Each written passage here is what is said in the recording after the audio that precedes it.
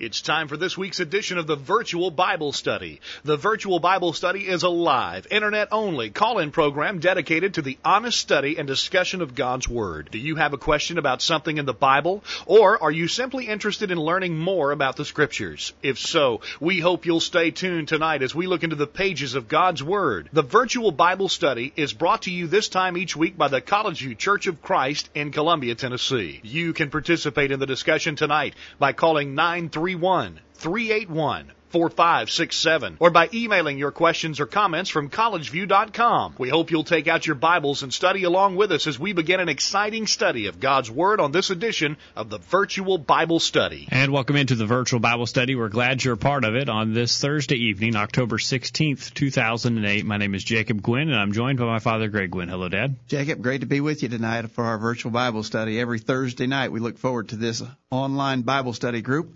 We're glad to be a part of it, and glad that those who are out there listening can join in as we study from God's Word. We're especially glad that you're listening tonight, and we look forward to hearing from you on the phone at 877-381-4567, or send your comments or questions to questions@collegeview.com. We have an important subject tonight, and a subject that is the source of much confusion and error in teaching and practice in the New Testament, or in the times today. In current times, right. That's right. And the question is, what does the New Testament teach about such That's times? right. We're going to talk about premillennialism. I imagine most who are listening have a good idea in their mind, or a fair idea at least, of what's meant by the term premillennialism. We're going to talk about that on our study tonight. And as we typically do on Thursdays, we send out a polling question. We send out sort of a heads up to the people on our mailing list as to our topic, and we were seeking input. We asked two questions. Those questions, by the way, are up on our website. So on the very page where you clicked on to listen to the Virtual Bible Study tonight, we have a form that you can fill out. We're trying something new there, Jacob, a form where you can fill it out and send it back. Just submit it to us to give us your input on our study question for the night. You can tell us if you like that or not, if you want to go back to the old email method. We're not sure if we like it yet or not, but we're trying something new. And so there's a form there on the website. If you're on our mailing list, you've got it in your email box today, asking these questions. Do you believe that the Jews are still God's chosen people and that they hold a special place in His plans for a future kingdom on earth? That was one of our questions. The second question is, will Jesus literally reign for 1,000 years over a physical kingdom on earth? Why or why not? So we're asking those questions, and those questions have to do with this subject that's often referred to as premillennialism. We want to hear what you have to say. If you have not responded already to our questions, we hope you will.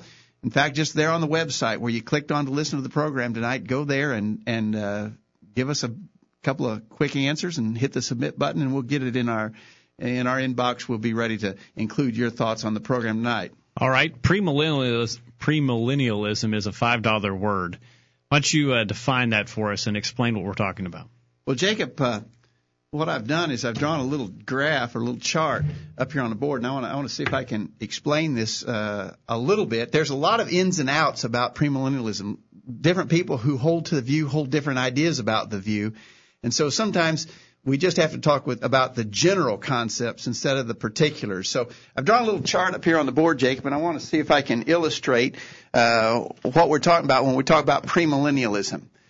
Premillennialism the concept starts back here at the time of Christ, and the notion is that when Jesus came to begin His work, that He actually intended to set up a kingdom on earth. It's what the Jews had expected. They were looking for someone to come and restore the kingdom of Israel, and they were expecting Jesus to do that. He actually intended to do that. But because the Jews rejected Him, at least the leadership of the Jews rejected Him and crucified Him, that wasn't part of the original plan. It wasn't planned that He'd be crucified, but instead, when they crucified Him, He was unable to succeed in accomplishing His purposes. He had to sort of retreat, go to Plan B. Plan B was that the church would be established as a stopgap measure, an interim measure. There would be a period of time known as the church age. Most premillennialists say that we're still in that church age at this present time. Now, they believe that at some point in the future, and most of them these days are saying very soon in the future, we are in these immediate days. This is going to happen real soon, they claim, that there's going to be an incredible event. It's often referred to as the rapture. What's going to happen is the righteous dead are going to be resurrected, and the living dead are going to be raptured away. They're going to go away to be with the Lord. The rapture is a concept not taught in the New Testament, but it is very commonly believed by premillennialists that at this time in the future, the righteous dead will be resurrected, the living dead will be caught away. I haven't seen it in a long time, but years ago there used to be a bumper sticker, Jacob, wherein it said, in case of the rapture, this car will be unmanned. And the idea was that this guy, he's a saint, he's a Christian, he's driving along down the road, and suddenly the rapture happens. He just disappears. The car goes careening off the road and crashes because it doesn't have any driver anymore. They believe that just that instantaneously, the righteous will be called away to be with the Lord. There was a preacher on television, I don't remember his name, but he was a fairly well-known televangelist. He was going to write on the bottom of his shoes, one shoe he was going to write "ha ha," on the other shoe he was going to write "told you so." So that was he going up in the rapture, you'd see the bottom of his shoes, and he would have this would be laughing in your face. Okay, there actually was a fairly popular series of books and movies made from the books called the Left Behind series, and the idea of that series was what would happen after these had been taken away, after the righteous had been taken away to be with the Lord. What would happen to those who were left behind? They typically argue that there will be a terrible period of great tribulation on the earth for 7 years, a period of tribulation for 7 years, because all the good people have been taken away, and only the bad people are left. So there's going to be a lot of tribulation on earth for 7 years. At the end of the 7 years, the Lord's going to return. He's going to come with his righteous saints, with his angels. There's going to be a tremendous battle, a battle of all the forces of good and evil against one another. They're going to say that this is what's described in the book of Revelation as the Battle of Armageddon. There's going to be this great fight. It's going to be an enormous worldwide battle. Jesus will be victorious, it is claimed. At that time, he's going to set up his 1,000-year reign here on earth. He's going to reign as a king here on earth. In fact, the throne of David will be reinstituted in the city of Jerusalem, and Jesus will reign upon it for 1,000 years. There's the millennium. There's the millennial part of premillennialism. At the end of that 1,000 years comes the final judgment. The rest of the dead will be resurrected. The evil. The righteous were already resurrected back here at the rapture. But there'll be a resurrection of the rest of the dead, the evil dead. There'll be the final judgment, and then souls will be assigned either to heaven or to hell.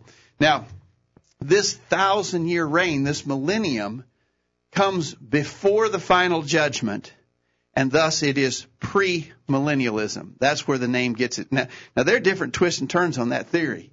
Some people think that the judgment will come first and the millennium will come after. Those are postmillennialists. But most people believe in premillennialism. There'll be this 1,000-year reign of Christ and then the final judgment. And so that chart, while really a simplification, Jay, we'll go back to this other microphone. All right. That chart, while a pretty simplified look at it, I think gives a basic outline of what's believed by premillennialists. Now, we ask the question, do you believe that? Do you believe that Jesus is going to literally reign on earth for 1,000 years over a physical kingdom? Why or why not? So if you haven't answered that question, we hope that you'll do so. You might want to comment about some of the various aspects of that theory of premillennialism that we just outlined. For instance, you might want to comment about the rapture or the tribulation. You might want to talk about the idea of the righteous being resurrected and 1,007 years later, the evil being resurrected. There's something to be said about that. We'd be glad for any comments that you have about premillennialism. That's the topic we want to discuss on our program tonight. All right. Give us a call. Send us an email. We look forward to hearing from you. Jay, we might, before we get into any further discussion of this, we might give a little advertisement for something new that we've tried this past week and getting some favorable response to it. We put a video out on YouTube. Those who were listening last week, you might remember that near the end of our program, we did just a separate little 10-minute segment talking about baptism and whether or not a person needs to be baptized. And we posted that, well, it's just short of 10-minute video on YouTube, and we're getting a fair degree of play there as people find that video and are listening to it. So you might look for us on YouTube. You might want to suggest some other brief little topics, basic doctrinal topics that we could discuss to put on YouTube. If you have an idea how that might be used, send us an email.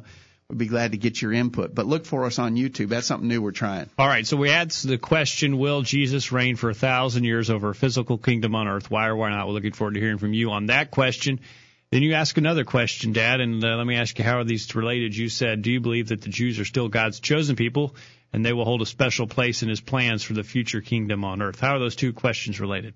Most premillennialists think that during that 1,000-year period of time when Jesus is reigning on earth, that the Jews will be brought back into a right relationship with God. In fact, many premillennialists believe that this reign of Jesus on earth, the reestablishment of Israel on earth, is a necessary thing because God has promises that he made to Israel that he has not yet fulfilled. And so, especially, for instance, they'll say back in the Old Testament, God made promises to Israel about the land that they would occupy. And they never occupied all of that land.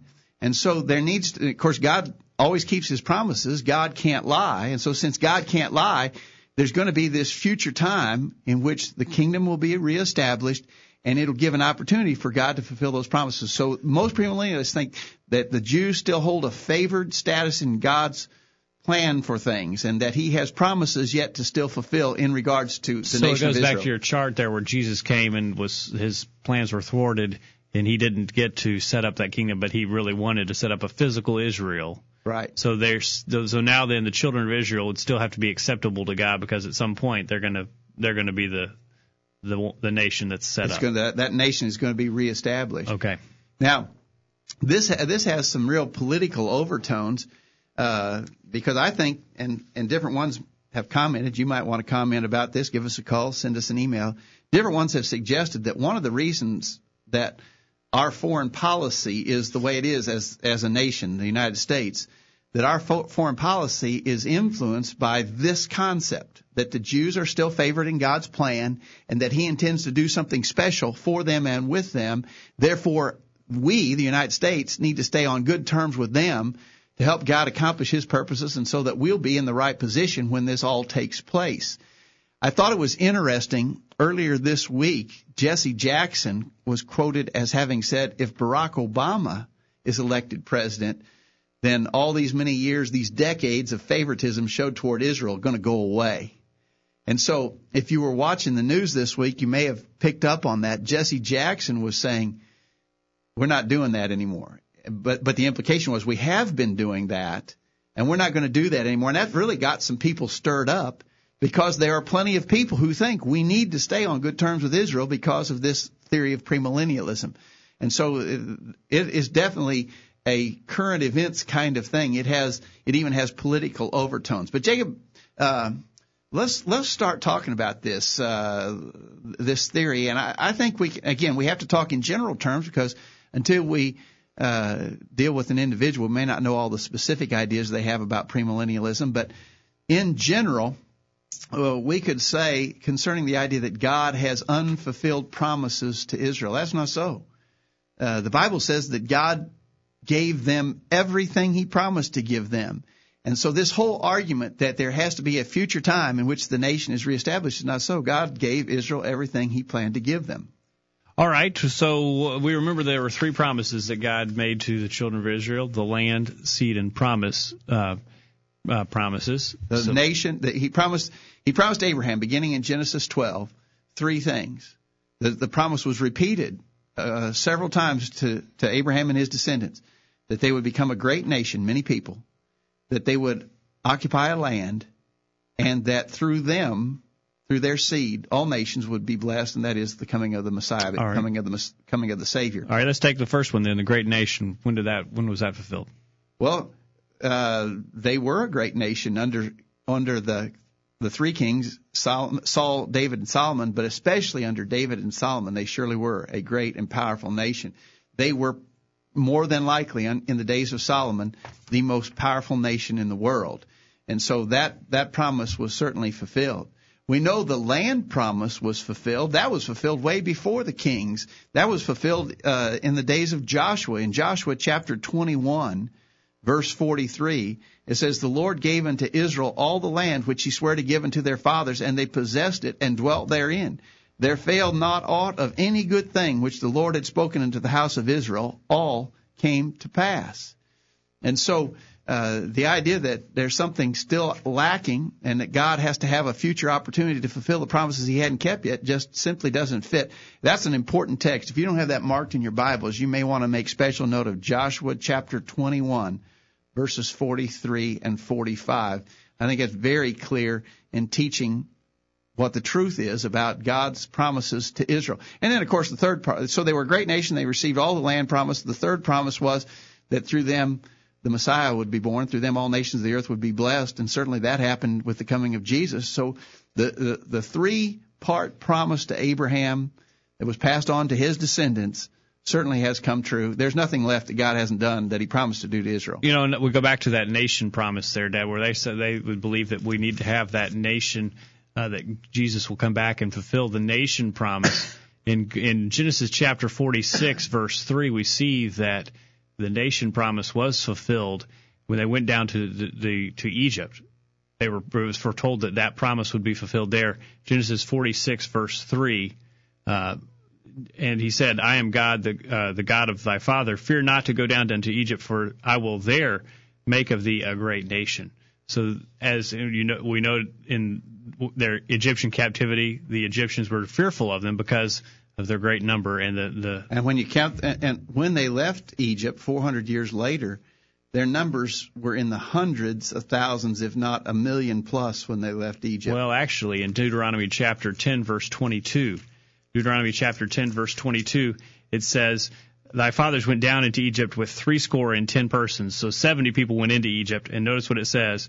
And now the Lord thy God hath made thee as the stars of heaven for multitude. So there's that promise fulfilled, that the nation would be as the stars of heaven and the sands of the seashore. Exactly right. So the first part of their argument that this theory that we have described has to happen, and there has to be a future restored Israel, there has to be a physical kingdom on earth in order for God to keep promises he hadn't kept yet, doesn't work, doesn't match with the Scriptures. David, I think we're up We're past the break, not paying attention there, but we look forward to hearing from you during this break. Take the time. If you disagree with us, we especially would like to hear from you at 877-381-4567, questions@collegeview.com. We'll take a break, and we'll hope to hear from you on the other side. Don't go anywhere. The virtual Bible study will continue right after this. Have you checked out all of the resources on collegeview.com lately? Check it out now while you listen to these important messages. The virtual Bible study will be right back after this. Hi, my name is Mike Smith, and I'm a member of the College View Church of Christ on Hampshire Pike. Let me ask you some questions. Do you remember when churches insisted on Bible authority for everything they did? Can you recall when church members always expected a thus saith the Lord? Can you remember when the church was well known for its book, chapter, and verse style of teaching and preaching? Are you upset because the church you're attending doesn't always approach things this way anymore? Does it concern you that elders and preachers don't seem to care about Bible authority at all? We're still trying to do everything according to the New Testament pattern. If you're looking for a church like the one you remember from the past, please visit us soon at the College View Church of Christ this Sunday at 9:30 a.m. I am Nestor Sanchez from Arica, Chile in South America, and I love to listen to the virtual Bible study. And this moment, I invite you to participate in this program too. Gracias. And whatsoever ye do in word or deed, do all in the name of the Lord Jesus, giving thanks to God and the Father by him. Colossians 3:17. Now, back to the program. Welcome back to the virtual Bible study tonight. Thank you for being a part of it. And please do participate with your phone call or with your email as we talk about premillennialism and the nation of Israel. We want to hear from you on the program tonight. We talked about premillennialism, Dad, about the fact that it is a common belief, and you outlined it on the board there for us and very clearly showed us what is believed. And there are several premises that are false that to go to justifying that doctrine. First we've noted is the fact that God still has some open-ended promises that he needs to tie up before he can bring the world to an end, because he made some promises that he couldn't fulfill because man messed up his plans, and now he's got to do some things so he can sort of tidy up his messes. Yeah, and that's just I think we've established that is not the case. Let's take this a little bit further. So the future kingdom is not needed for the unfulfilled promises because all the promises are fulfilled. The second part of that argument is that when Christ came the first time, Jacob, he actually intended to establish that kingdom so that those promises could be fulfilled. He really intended to be a king on earth, and that he would establish the kingdom then. That was his plan. That's what he came to do. That was the argument. But we know the Scriptures teach that Christ never had a plan like that. In John 18, verse 36, when Pilate was questioning Jesus as he was on trial just before his crucifixion, Jesus answered and said, "My kingdom is not of this world. If my kingdom were of this world, then would my servants fight that I should not be delivered to the Jews. But now is my kingdom not from hence." So he was pretty clear that was not the case. His kingdom was not of the earth. He didn't come to establish an earthly kingdom. We could look to other places, but that one statement by Jesus is enough to show that is not what he intended to do. Well, but that was towards the end of his time here on earth when he already realized he could read the tea leaves. He knew that this was not going to happen, so he said, "Now is my kingdom not from hence." Well, let's back up. Let's back up to the idea that the reason why he had to change his plans because the Jews rejected him. In other words, so the argument goes, he wanted to establish a kingdom, came to establish the kingdom, although there's no statement in the Scriptures that prove that. What happened, though, unforeseen by him, is that the Jews rejected him and his plans failed. Now, first of all, just from a very bottom line consideration, to me that borders on blasphemy, that the Almighty God can't do what he intends to do, that he can't accomplish his purposes, that mortal men can stop God from achieving his purposes, is to me just a blasphemous concept. But let's just take it at face value that the Jews rejected him. That's why he didn't get to be a king. Well, we can go way back earlier in his ministry, Jacob. Go back into John chapter 6, verse 15. Jesus was enormously popular among the Jews, and in John chapter 6, verse 15, when Jesus perceived that they would come and take him by force to make him a king, he departed again into a mountain himself alone. There was a point in time, Jacob, when if Jesus had wanted to be king, he could have been. In fact, he took measures to avoid being forced into that position. He did not want it. He didn't intend for it. It wasn't part of his plan. If he had wanted it, he could have accomplished that, but it was never a part of his intention. And so, again, the premillennialists are wrong when they suggest that he planned to establish a kingdom and was actually prevented from doing so because of the unforeseen rejection of the Jews. It just wasn't so. So you're saying that he could have done it because if it was God's plan, God could make it where it would be fulfilled, and God would not have unforeseen events happening when he can tell what's going to happen in the future. Furthermore, it doesn't make sense with the historical account because even in the account that we have with the historical account there is that they wanted him to be king, so it just fails on all of those fronts. Exactly right. It just doesn't work with the historical information that we have. The argument is flawed. It just doesn't fit the information in the Scriptures. You know, there's another detail about the premillennial doctrine that you mentioned there on your chart, and that is the idea that the church was a stopgap effort. Jesus came. He wasn't going to be able to do what he wanted to do, so they threw the church in there sort of as a last-ditch effort to, I guess, make the trip to Earth not a total failure. Well, he had to do something. He had to do something last year. He couldn't pull off his purpose, his plan, and so he had to do something to kind of hold place in time until he could come back and be successful. Okay. And so the argument is the church was that. It was just that stopgap, that holding place in time until he can come again and be victorious.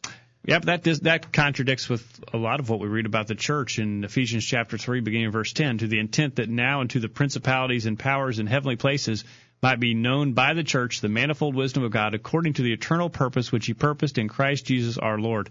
That's Ephesians 3, verses 10 and 11. The church there being his eternal purpose. That's right. The church was not a stopgap. It was in his eternal plan. That's an important verse there, Ephesians 3, 10 and 11. Remember that verse. Church wasn't an afterthought. It was an eternal forethought of God to have the church. Now, part of premillennialism, Jacob, argues that the kingdom, therefore, isn't here yet. Did you notice that? That he's going to come back again to establish his kingdom after the rapture, after the 7 years of tribulation, after the battle of Armageddon is won. The kingdom will be established. And the argument is the kingdom is not here yet. Well, that doesn't work either. Well, it doesn't, because in Mark chapter 9, verse 1, Jesus said, and he said unto them, Verily I say unto you, there shall be some of you that stand here, which shall not taste of death till they have seen the kingdom of God come with power. He says that there were people there that he was talking to who would see the kingdom come with power. So either we've got some 2,000-year-old people hanging around someplace, and we haven't found them yet. They must be hiding in a cave in Palestine somewhere. Or Jesus was telling the truth, and the people of that generation saw the kingdom come. We believe the latter. Obviously, we don't believe that there are still people living, waiting for the kingdom to come from 2,000 years ago when Jesus made that promise. They did see it in their generation. In fact, in Colossians chapter 1, beginning verse 12, the Apostle Paul says, Giving thanks unto the Father, which hath made us meet to be partakers of the inheritance of the saints in light, who hath delivered us from the power of darkness, and hath translated us into the kingdom of his dear Son. Notice the past tense. He has translated us into the kingdom. We are in the kingdom. Those who are Christians are in the kingdom. The kingdom, the spiritual kingdom of Christ, is his church. It began on the day of Pentecost, just days after he was crucified and was resurrected from the dead. The kingdom came into existence on the day of Pentecost, recorded in Acts chapter 2. We're not waiting for the kingdom to come. The church is not a stopgap. The church is the kingdom. That's the key. We're not waiting for the kingdom. The kingdom's already here, and the church is the kingdom.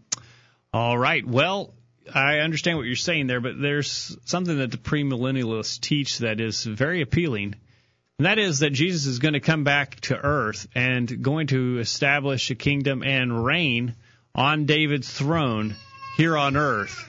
What do you think about that doctrine? That sounds pretty good. Well, I think there's some appeal to men with the idea of a victorious physical kingdom on earth, but there's nothing in the Bible that says that Jesus is ever going to set foot on the earth again. And the fact of the matter is, it says Jesus is reigning right now. In Acts chapter 2, this is on the day of Pentecost when the first gospel sermon was preached. In Acts chapter 2, beginning verse 29, Peter was preaching. He said, David. This is Acts 2:29 beginning. David, being a prophet and knowing that God had sworn with an oath to him that of the fruit of his loins according to the flesh he would raise up Christ to sit on his throne, he, seeing this before, spake of the resurrection of Christ. And then he goes on to say in verse 33, This Jesus hath God raised up, whereof we are all witnesses. Therefore, being by the right hand of God exalted, and having received of the Father the promise of the Holy Ghost, and so forth. So Peter was applying the promises concerning a descendant of David sitting on his throne. He's applying that to the resurrected Jesus. Jesus is reigning right now as a king over his kingdom. We're not waiting for that in the future. So we're not waiting for a future reign of Christ. Peter said on the very first gospel sermon, Acts 2, that Jesus is reigning here and now. And then we could combine with that there's not any promise of Jesus ever setting foot on the earth again. In fact, in 1 Thessalonians chapter 4 and verse 17, we read that those which are alive and remain will be caught up together with the resurrected saints to meet the Lord in the air, and so shall we ever be with the Lord. Now, that's a verse that's sometimes misused by people to teach the rapture. That's not talking about the rapture. That's talking about the final coming of Christ. And notice, the saints will be caught up in the air to meet the Lord in the clouds, and so will we ever be with the Lord. There's no indication there that he's coming back at a future time, that he will set foot on earth, that he intends to establish a kingdom here on earth. And so with all those points in play, Jacob, I would just have to say that premillennialism doesn't work and is not true to the things taught in the Scripture. We're almost up to a break, Jacob. Let me summarize real quickly. All the basic concepts of premillennialism fail the test of the Scriptures, what the Scriptures teach. First, God fulfilled all of his promises. There's no unfulfilled promises to be made, or to be kept. Secondly, Christ never intended to establish a physical kingdom. He was not, his crucifixion at the hands of the Jews was not a surprise. It had actually been prophesied. He could have been king if he wanted to, but he refused to allow them to make him king at the time. The church is not a stopgap. It's an eternal part of God's plan. And when Jesus comes again, he will not set foot on earth. He's already reigning as a king over his kingdom. So all of the premises fail that we've looked at tonight. Exactly right. I think all the basic premises of premillennialism fail the test of what the Scriptures teach.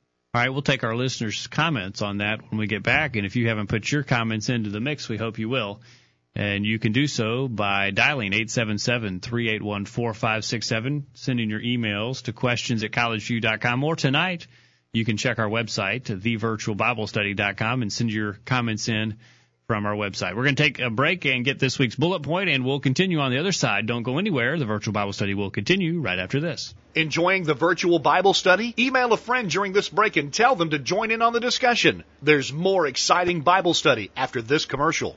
This is Greg Gwynn with this week's bullet point. We can state categorically that every church has had, is having, or will have problems. This has been true ever since Pentecost. There's plenty of information in the New Testament about a host of problems that plagued the first century churches. Congregations today still struggle with a variety of problems. What should we do when these problems arise? Here are some suggestions. First, seriously analyze the situation. Don't just grumble and complain, and certainly don't engage in sinful gossip and tale-bearing. Really try to understand the problem, and never forget that there are always two sides to every story. Be sure to get all the facts before jumping to a conclusion. Secondly, determine the proper solution to the problem. Is it a matter of doctrine? Is something false being taught or practiced? Are there specific individuals who are not behaving properly? If so, then go to the source and address the issue directly. This is what Jesus taught in Matthew chapter 18, verses 15 through 17. If you fail to do this, you're compounding the problem and actually sinning by disobeying the commands of God. In other words, you become a part of a bigger problem.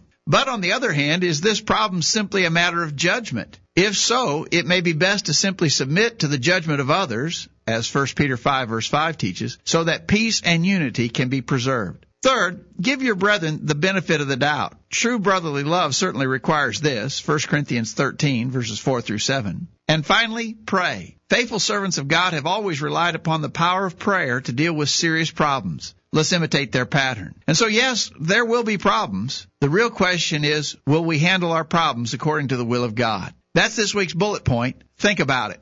This is Jared in Warwickshire, England. Listen to the chat from the Virtual Bible Study each Thursday night. Broadcasting around the world with truths that are out of this world. The Virtual Bible Study. Take it away, guys. And we are broadcasting around the world, and we're broadcasting to your computer tonight, and we appreciate you tuning us in. We're looking forward to hearing from you at 877-381-4567, questions@collegeview.com. We're talking about the doctrine of premillennialism, and we have some comments from our listeners tonight.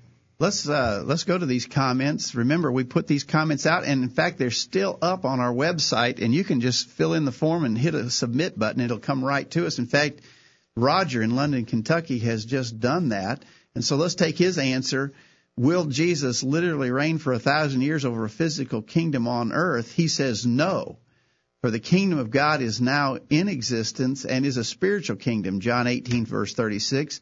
And is within the heart of the individual who allows Jesus to be his Lord, Luke 6:46. When the Lord returns the second time, it will be for the salvation of those who await him, Hebrews 9:28.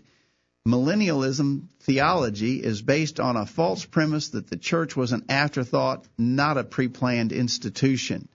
So Roger is arguing, I think, pretty closely in line with the kind of things that we were just saying. So he sees it the way we do from the Scriptures, that no, we're not looking for a future 1,000-year kingdom of Christ on earth. All right. Thank you, Roger, for your comments on the program tonight. We have an email from Randy in Jackson, Missouri. He says he will reign over a kingdom for 1,000 years with earth-like characteristics. Whether or not it will be the current earth isn't clear. Well, I think that we're going to get to a passage in Revelation chapter 20 that definitely talks about Christ reigning and uses the concept of 1,000 years. In Revelation 20, verse 4, John, as he's describing the things he saw in the book of Revelation, he said, I saw thrones, and they sat upon them, and judgment was given to them, and I saw the souls of them that were beheaded for the witness of Jesus and for the word of God, and which had not worshipped the beast, neither his image, neither had received his mark upon their foreheads or in their hands, and they lived and reigned with Christ 1,000 years. So I would say Randy is right. There is a reference to a 1,000-year reign of Christ. Now, I don't take the 1,000 years to be literal, and I certainly don't take it to be a reign here on earth upon the literal throne of David in the city of Jerusalem. But if you're going to say, will Christ reign, and does the Bible describe it as a 1,000-year reign, it says that in Revelation 20, verse 4. But remember, the book of Revelation is a highly figurative book. In fact, here's a worthy exercise. If you're listening and if you have your New Testament in your hand, go to go to Revelation 20. It's the only place in the whole Bible that mentions the 1,000-year reign. Revelation 20 is the only place. You can't find it any place else in the Bible. But I want you to notice the context. I'm going to read this real quickly, Jacob. I already read verse 4, but let me read the verses leading up to verse 4. Beginning verse 1, Revelation 20, verse 1. I saw an angel come down from heaven having the key of the bottomless pit and a great chain in his hand, and he laid hold on the dragon, that old serpent, which is the devil and Satan, and bound him 1,000 years, and cast him into the bottomless pit, and shut him up, and set a seal upon him, that he should deceive the nations no more till the 1,000 years should be fulfilled, and after that he must be loosed a little season.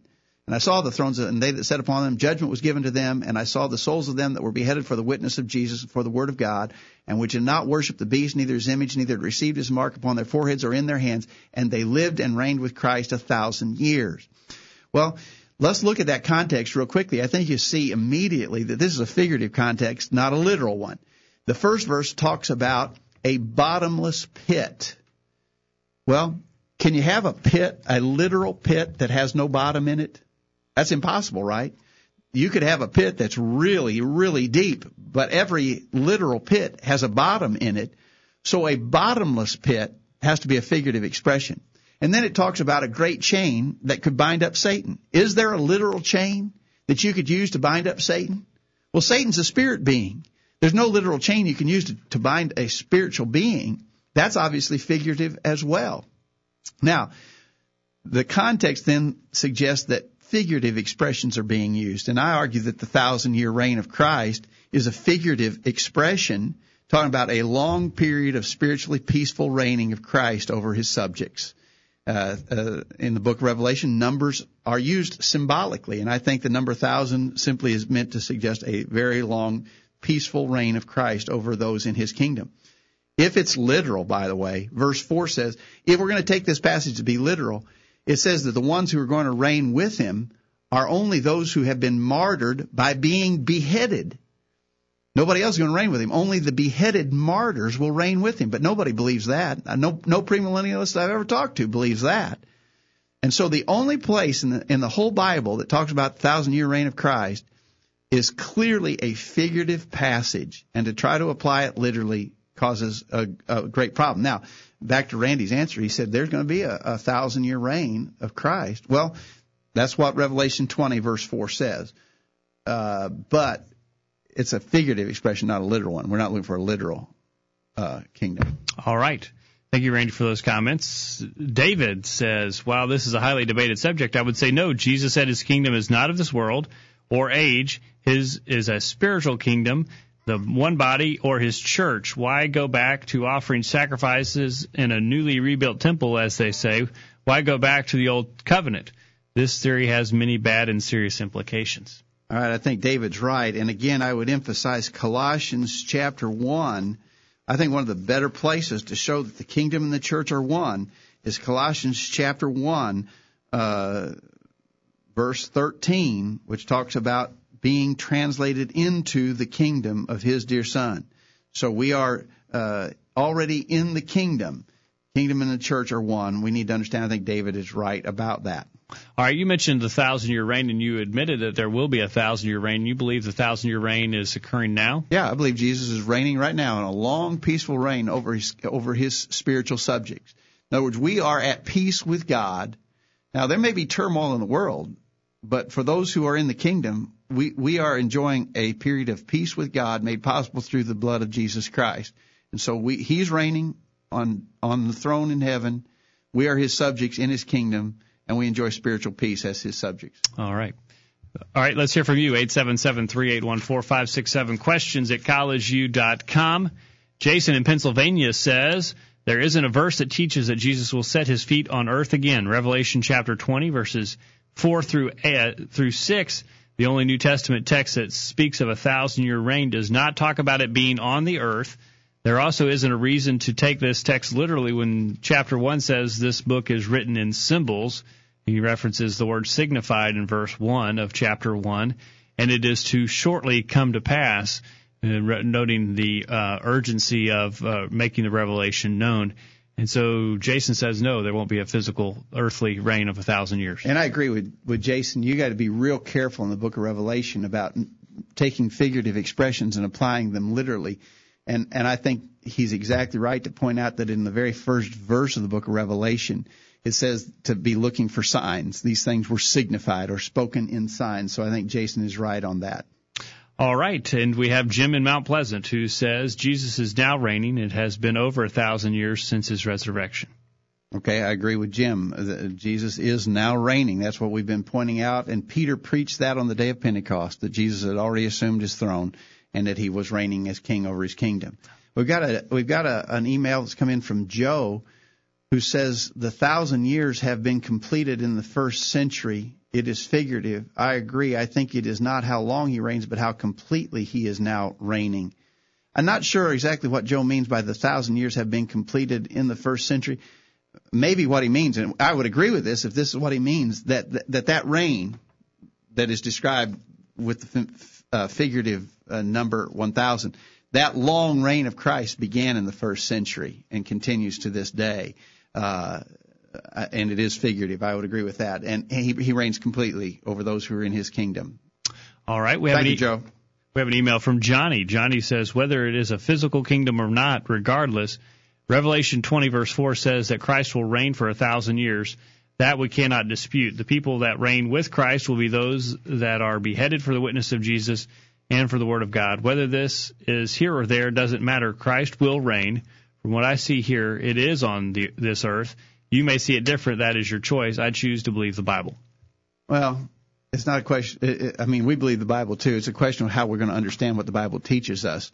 I wouldn't want to leave the impression that we don't believe the Bible. We believe everything the Bible says about the kingdom of God, about the kingdom of Christ. An important interpretation, though, of a passage like Revelation, when we're looking at a figurative passage, it's difficult it could go either way.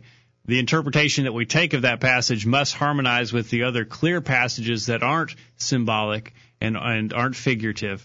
The passages that we can clearly understand must harmonize with whatever interpretation we place on a figurative, symbolic passage. That's right. I think that's a really great rule of Bible study that you just mentioned, Jacob.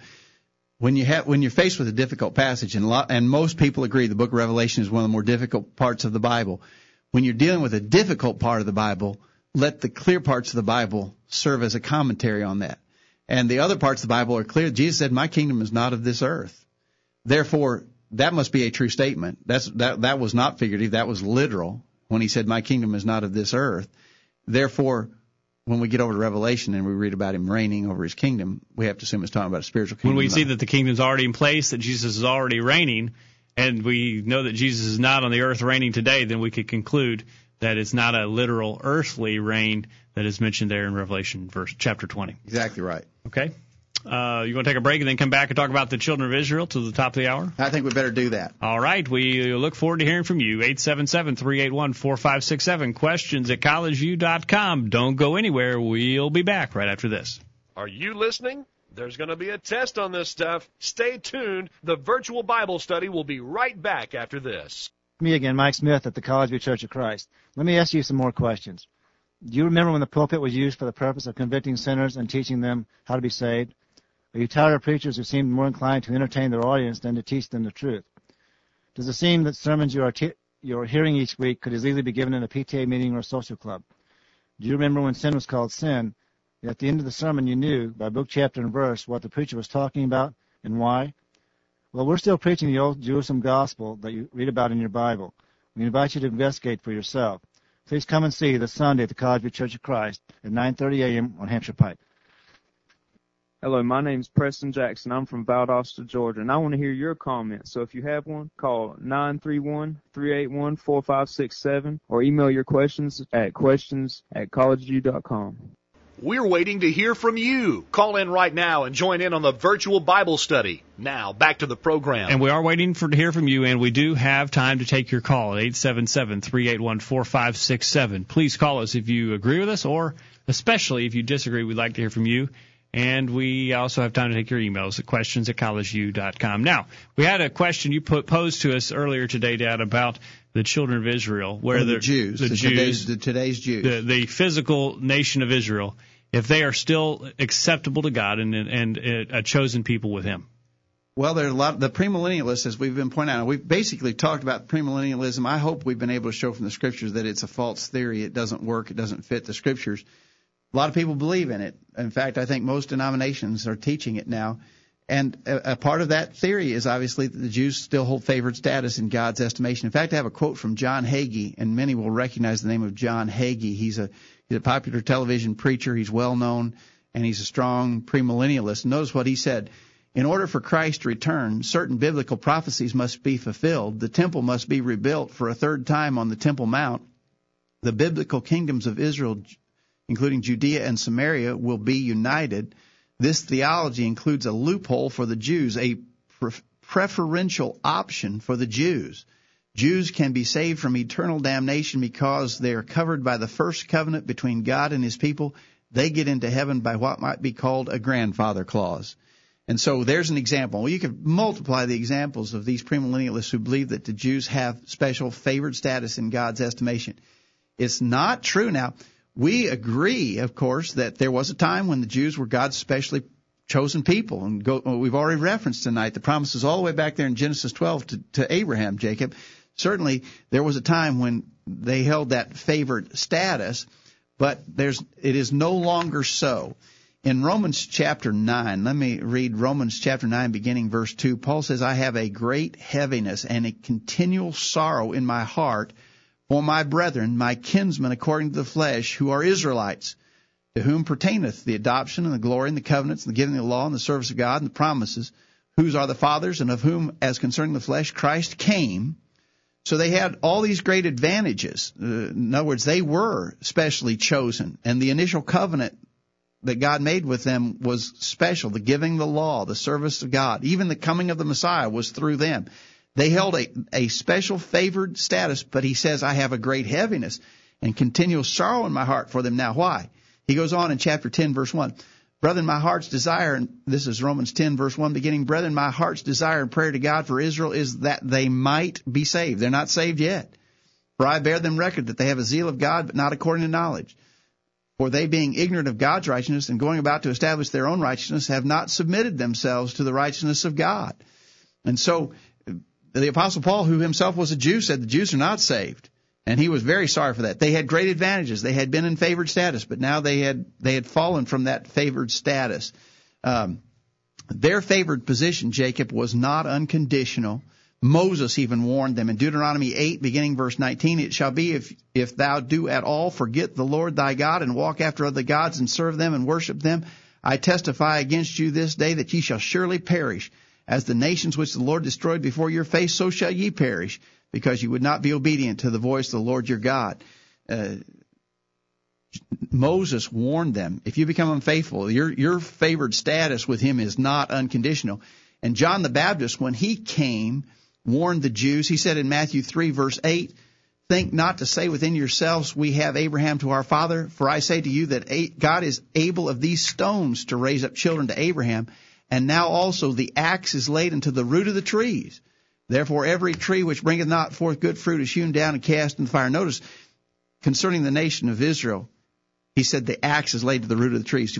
The reason why you take the root out when you take out a tree is because you don't want it to spring back up. Israel is not going to spring back up. The nation of Israel was special. They do not continue that special status. The covenant was limited. The time and purpose of Israel being a chosen people was limited.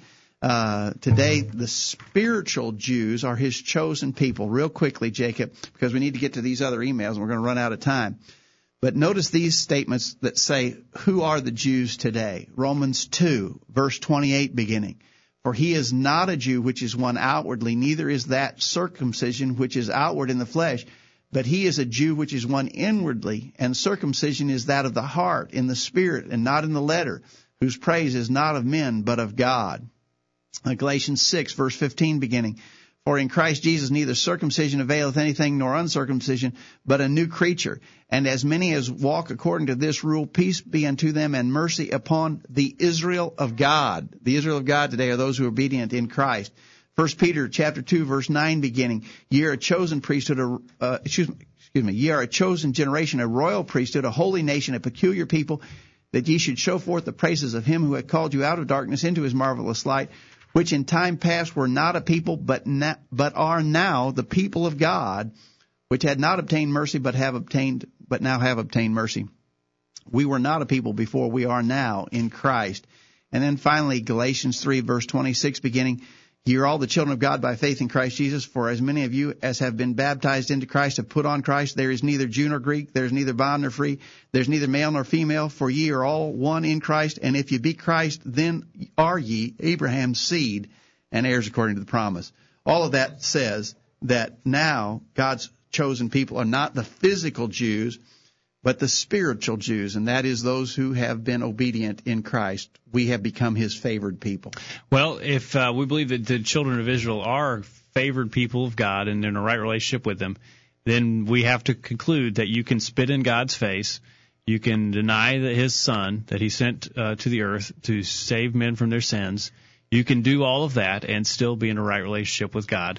And simply doesn't compute. And let's go to our listeners' answers to add to your question. Are the children of Israel still God's chosen people? Well, Roger in London, Kentucky says no. Romans 8, verse 9, also chapter 4, verses 9 through 16, make it clear that the children of Abraham are those who manifest similar faith to Abraham.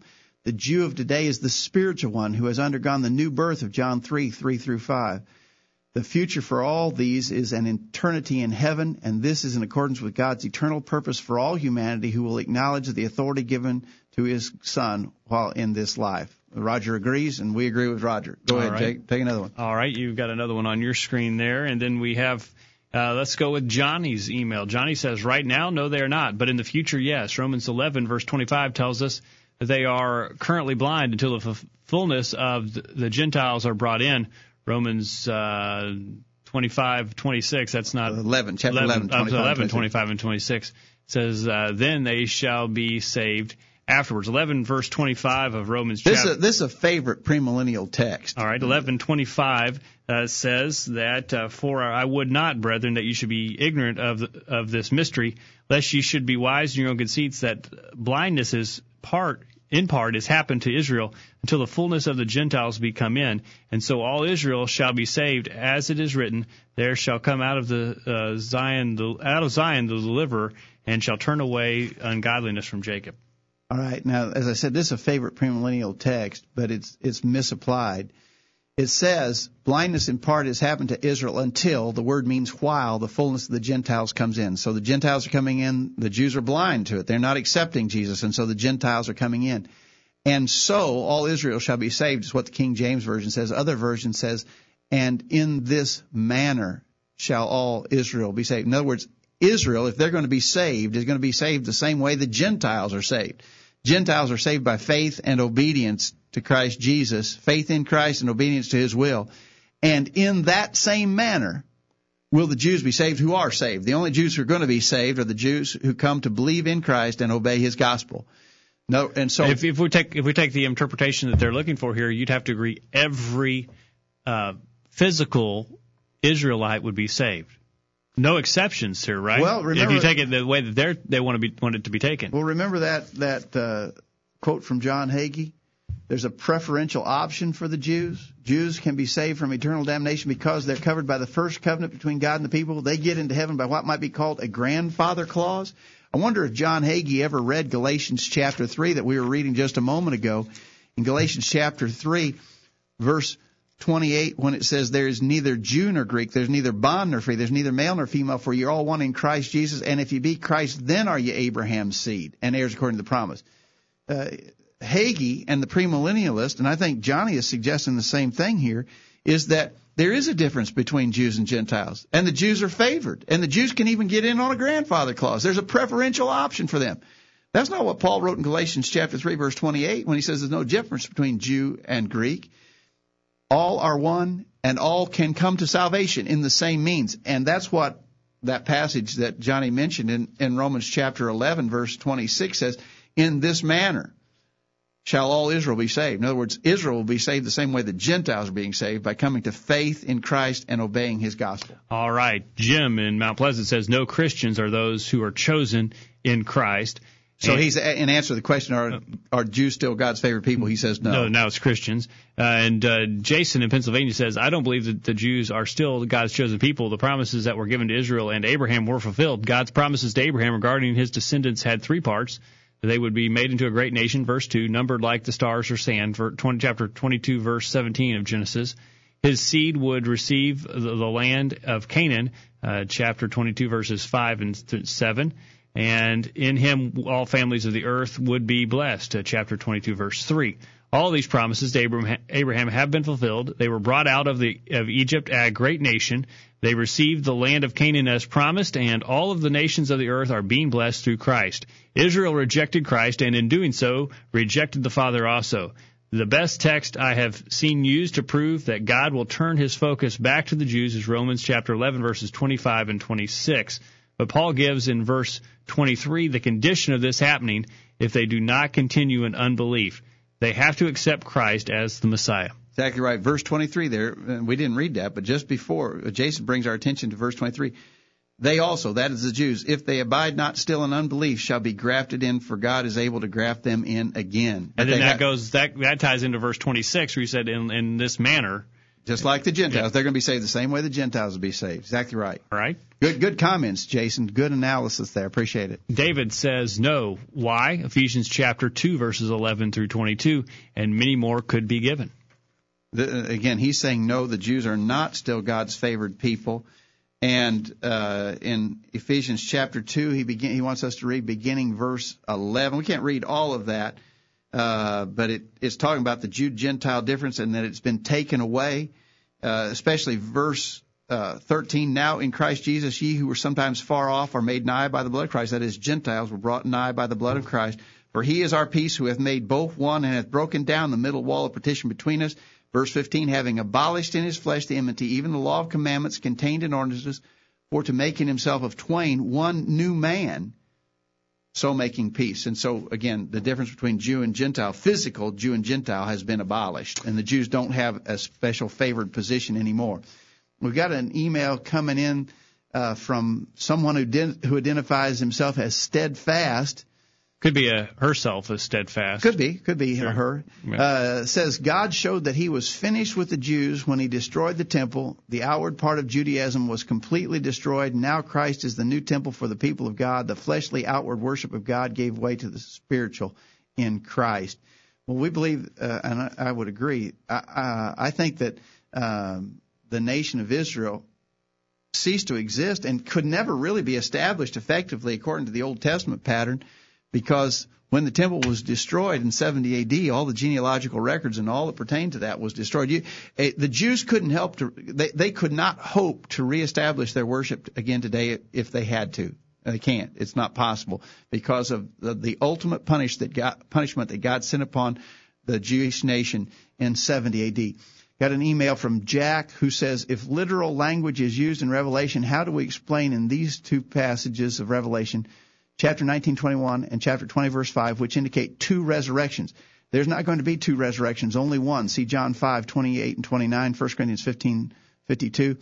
This chapter is using figurative language, and as such, the language here to include 1,000 years is also figurative. We can't pick and choose which parts are literal and which parts are figurative. I agree with Jack completely. By the way, I suggested this earlier, but we never got back to it. You notice that if you look back at that chart, the premillennialists believe that at the rapture, at the beginning of the 7 years of tribulation on earth, there'll be a resurrection of the righteous, and they will join the raptured living saints to go to be with the Lord for 7 years. And while they're away, there'll be this period of tribulation on earth. After the 1,000-year reign, they believe at the final judgment will be the resurrection of the evil. They got a big problem with that. Notice they've got the resurrection of the evil separated from the resurrection of the righteous by at least 1,007 years. John chapter 5, verse 28, beginning, says, marvel not at this, for the hour is coming, in the which all that are in the grave shall hear his voice, and shall come forth, they that have done good unto the resurrection of life, and they that have done evil unto the resurrection of damnation. In a single hour, all the dead, the righteous and the wicked, will be resurrected. The theory of premillennialism has those resurrections separated by at least 1,007 years. Jesus said it'll happen within an hour. All right. And finally, Randy in Jackson, Missouri, has a differing view of this. He says yes to the question, do you believe the Jews are still God's chosen people and that they hold a special place in his plans for a future kingdom on earth? Randy answers yes. There are many places in Revelation where the tribes are mentioned sometimes by name. I really don't think the Gentiles are going to be divided into tribes and given the same names as the original Jewish tribes. Also, Romans chapter 11, verse 26 indicates that all Israel will be saved. We don't know for sure how that is going to happen, but it will. Well, we've already commented on Romans 11, and we're just out of time, so we won't mention that. But in the book of Revelation, the 12 tribes of Israel are mentioned. I believe it's figurative. In other words, it's a figurative concept about God's people. God's people in the past were the physical 12 tribes of Israel. Now God's people are the Israel of God, the spiritual Israel. But it's figurative. I don't think it's literal. And so I don't think Revelation 7 is that text that mentions all 12 tribes of Israel. By the way, it's not an accurate listing of the 12 tribes. Look at it. It's figurative. I don't think we can say that would indicate that there's a special place for physical Israel in the future of God's plan. Randy is consistent in his interpretation of Romans chapter 11, verse 26, where he says all Israel will be saved. And we pointed out that if you're going to take it the way that they want to take it, that you have to admit that all Israel will be saved. And if you're going to take it that way, then that includes all Israel.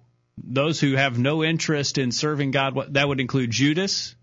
Well, that would include, I understand that there's a high percentage of atheists in physical Israel today. The nation of Israel today has a high percentage of atheists. A lot of ethnic Jews from Russia immigrated to Israel because they were being persecuted in Russia, and they were welcomed into Israel. They don't even believe in God, much less Jesus. But that verse says that they'll all be saved. Right. So that may need to adjust our interpretation of that passage because that can't be. Exactly right. We're out of time, Jacob. All right. We have had a good discussion, and there may be some who listen to the program tonight or in its archived version who disagree with what we've said, and we would especially like to hear from you if you disagree or if you have any question, we'd like clarification about what we have said on the program tonight. If you have any question or comment and you'd like to contact us, you can do so over the phone or over email. At any time, we'd love to hear from you. Thank you for your time tonight, Dad. Thank you, Jacob. And thank you for listening. We hope that you have benefited from our discussion of God's Word. We hope you'll make plans to be back here next week for another edition of the Virtual Bible Study. And in the meantime, we encourage you to put God first in your life, study His inspired Word, the Bible, and live by it every day. You'll never regret it.